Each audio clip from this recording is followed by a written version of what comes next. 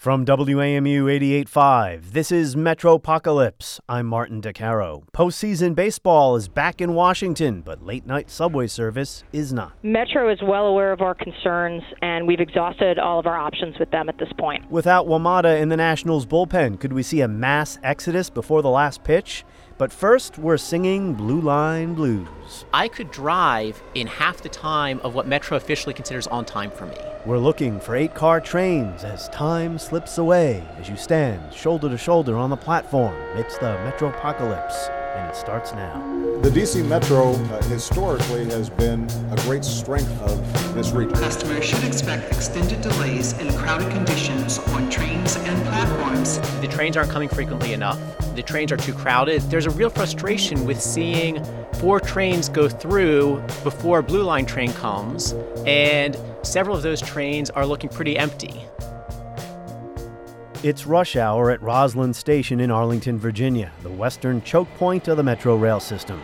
3 lines converge, and no more than 26 trains an hour can squeeze through the bottleneck. Only 5 of those trains are on the Blue Line, 1 every 12 minutes. When they show up, they're often packed, and that's not just because they run so infrequently. Trust me, I went to Roslyn to see for myself a couple of days ago. It's the Roslyn platform, early on a Friday morning, very busy already on both the lower and upper levels. Trains arriving every couple of minutes, orange, silver, and blue, and each and every one 6-car trains. I look up at the passenger information display screen, 666. Been here for about a half hour now and seen 1 8-car train come through. That was on the orange line. No 8-car trains on the Blue Line, and unfortunately for Blue Line riders, that is becoming all too common. Their trains are crowded, they only show up once every 12 minutes, and they're almost always 6-car trains, including the one I'm boarding now. It's frustrating. The trains get really crowded, especially with the single tracking going on, and it's really just a hassle to get to and from work. Have you thought about another way to get to work? I'll take the bus sometimes if I think I'm going to get kind of in the middle of rush hour, just to alleviate some of the struggle. The struggle is real for Corey Cilia and fellow Blue Line riders. When the Silver Line opened more than 2 years ago, Metro pledged to run 50% 8-car trains on the Blue Line. So if a single rail car can comfortably carry 100 passengers, that's 200 more people who can clear a platform when an 8-car train arrives versus the usual 6-car train. We asked Metro to provide the data. They declined. Fortunately, the DC Metro Hero app using Metro's data stream came through for us. Since August 1st, in morning and afternoon rush hour, only 2% of Blue Line trains carried 8 cars. The promise was 50%, the delivery 2%. We'll hear from the creator of the DC Metro Hero app, James Pizzurro, and Jeff Larimore of Save the Blue Line. But first, here is WMATA watcher Stephen Rapetsky, who tweets at Metro Reasons, breaking down the problem. So there are a couple of things going on. There's been a typical rail car shortage, mostly during the summers a lot with all the hot cars. A lot of those get pulled out either during the day or overnight, and so you just have fewer cars total. One of the things that Metro does is if they're going to miss gaps in the line where trains otherwise should be, they'll run more 6-car trains and less 8-car trains to try to keep them more evenly spaced. So there are no operational issues related to safe track, balancing rail cars across the system, making sure they're in the right yards that are contributing to these poor numbers? Safe track makes it a little more challenging, but there's no reason that should be enough of a case to impact operations. The safe track is planned out at this point a few months in advance, so you know what scheduling you need, how many cars in each yard you would need. I do have a statement from Metro. We asked Metro to provide their data. They did not. But James, let's talk about the data a little bit. You're getting Metro's data stream. You believe it to be accurate. But when I saw 2% 8-car trains on the Blue Line, I scratched my head and said, that can't be right.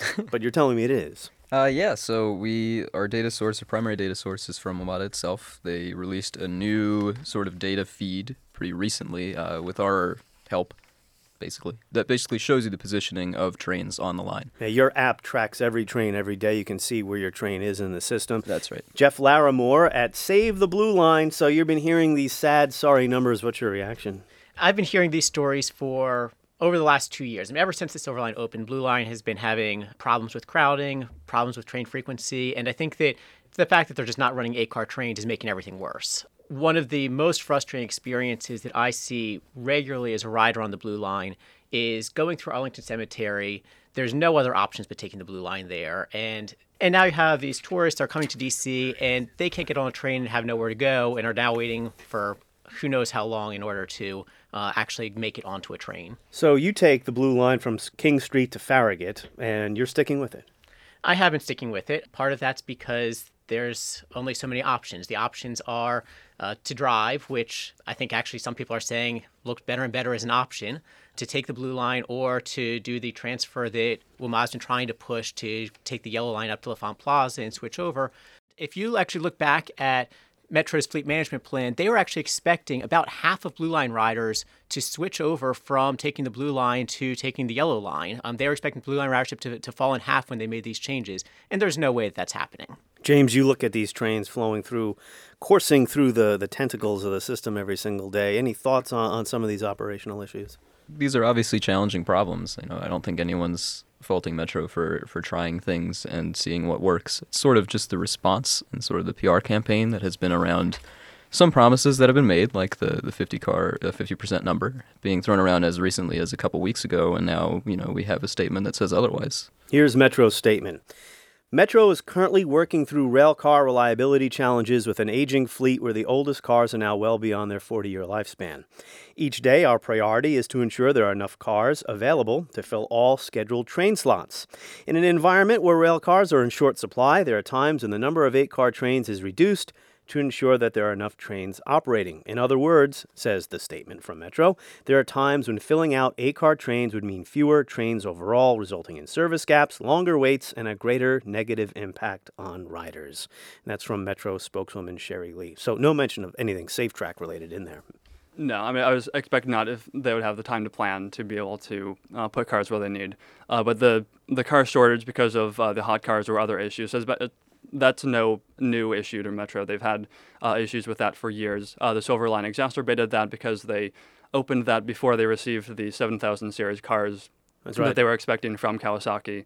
Before that opened for a number of other reasons that those were delayed. Including the tsunami in Japan that disrupted. Right, the tsunami, the integration, the testing issues that they've found, the door and the other issues that they had to work through with the manufacturer. And here's the thing about this issue. Like many other issues that continue to confound Metro or confound commuters, it doesn't have a lot to do with SafeTrack. As SafeTrack has soldiered on, there have been any number of operational, mechanical, maintenance problems that have persisted that even if there were no SafeTrack, we'd still be having these things. And they're kind of hidden underneath the SafeTrack umbrella. But we're bringing it to light today with this total of 8-car trains. Again, 2% on the Blue Line when Metro's goal is 50%.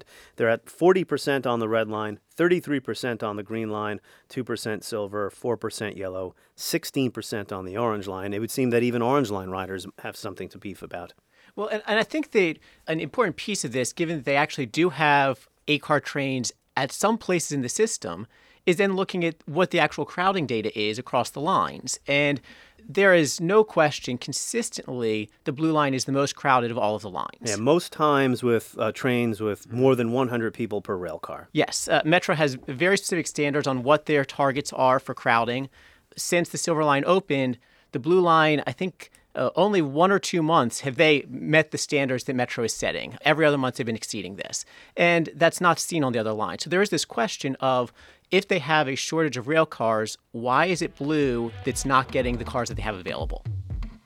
Thank you to Jeff Larimore of Save the Blue Line, Stephen Rapetsky, who tweets at Metro Reasons, and James Pizzurro, who created the DC Metro Hero app. As Metropocalypse continues, it's the bottom of the ninth at Nats Park. The clock strikes 11. Decision time. No, not for manager Dusty Baker. For anyone who wants to make the last train home. Next. This month at WAMU, we're lifting our voices to shine a light on Black changemakers throughout American history. Some you know and some you don't, but they all change the world. Hear the stories of these incredible scientists, activists, artists, and more throughout February on WAMU 88.5 and streaming at WAMU.org.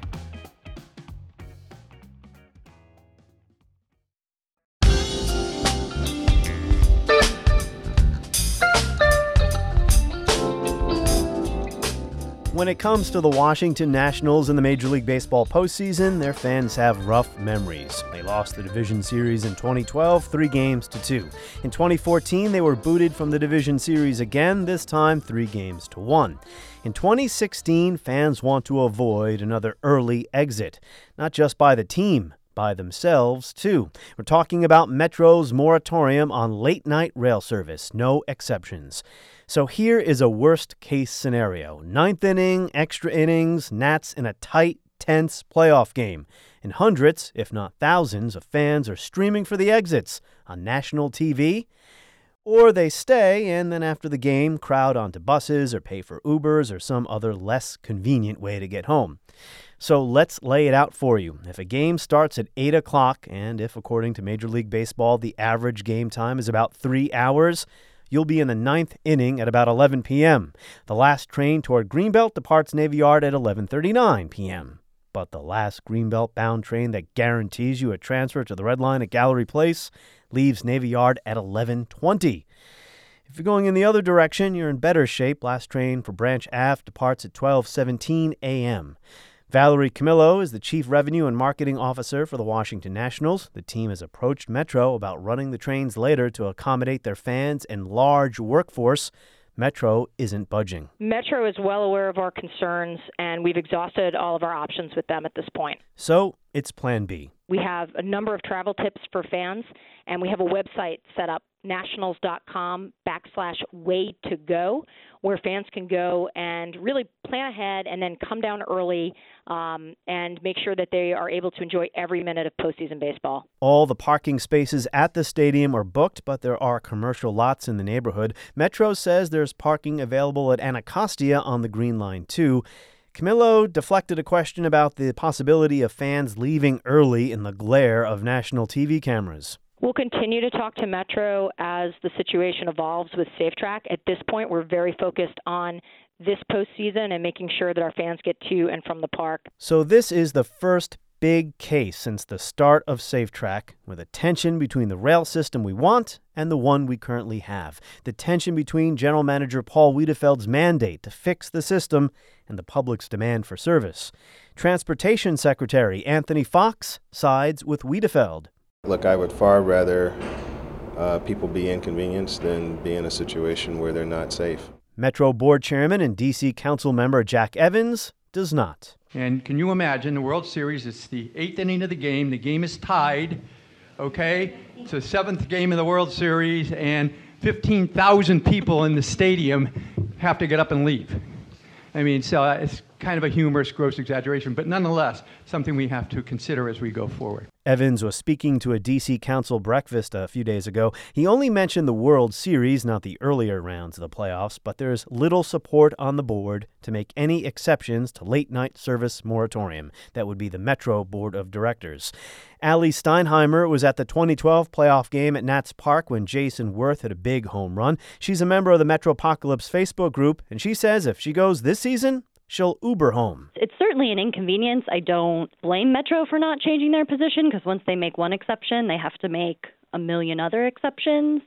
But, you know, if you're a baseball fan, you want to see the Nats, like, you're going to find a way to get there and get home. Again, that website is nationals.com/way-to-go for alternate travel tips. So my take is fans, I think most of them are going to find another way to get back and forth. No one, I hope, wants to leave a playoff game early, unless it's a blowout maybe. But the way this episode is handled, if the Nationals make the World Series and the world learns that our subway system won't stay open to accommodate the crowds, the reaction to that may dictate how much pressure Metro will face to make exceptions to the moratorium in the future. The current moratorium will expire next spring at the latest. It'll be up to the Metro Board to set a permanent policy. Will they side with their general manager?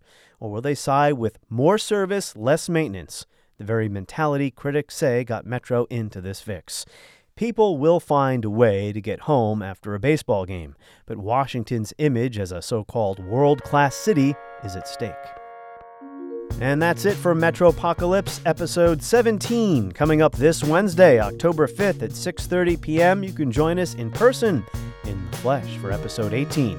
Metropocalypse Live returns to Kramer Books in DuPont Circle. Join me and author Zachary Schrag as we explore the history of Metro, its problems, and the sweeping ambitions of the folks who've devised and built the system. We'll also answer any and all questions from our audience, so come on down. The event free, open to the public, October 5th, 6:30 p.m. More details at wamu.org/metro.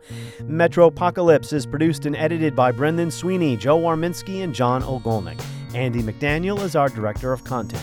Music on Metropocalypse comes from WAMU's Capitol Soundtrack. This week you heard tracks by Martin and Kenny Mack. Thanks for listening. I'm Martin DeCaro.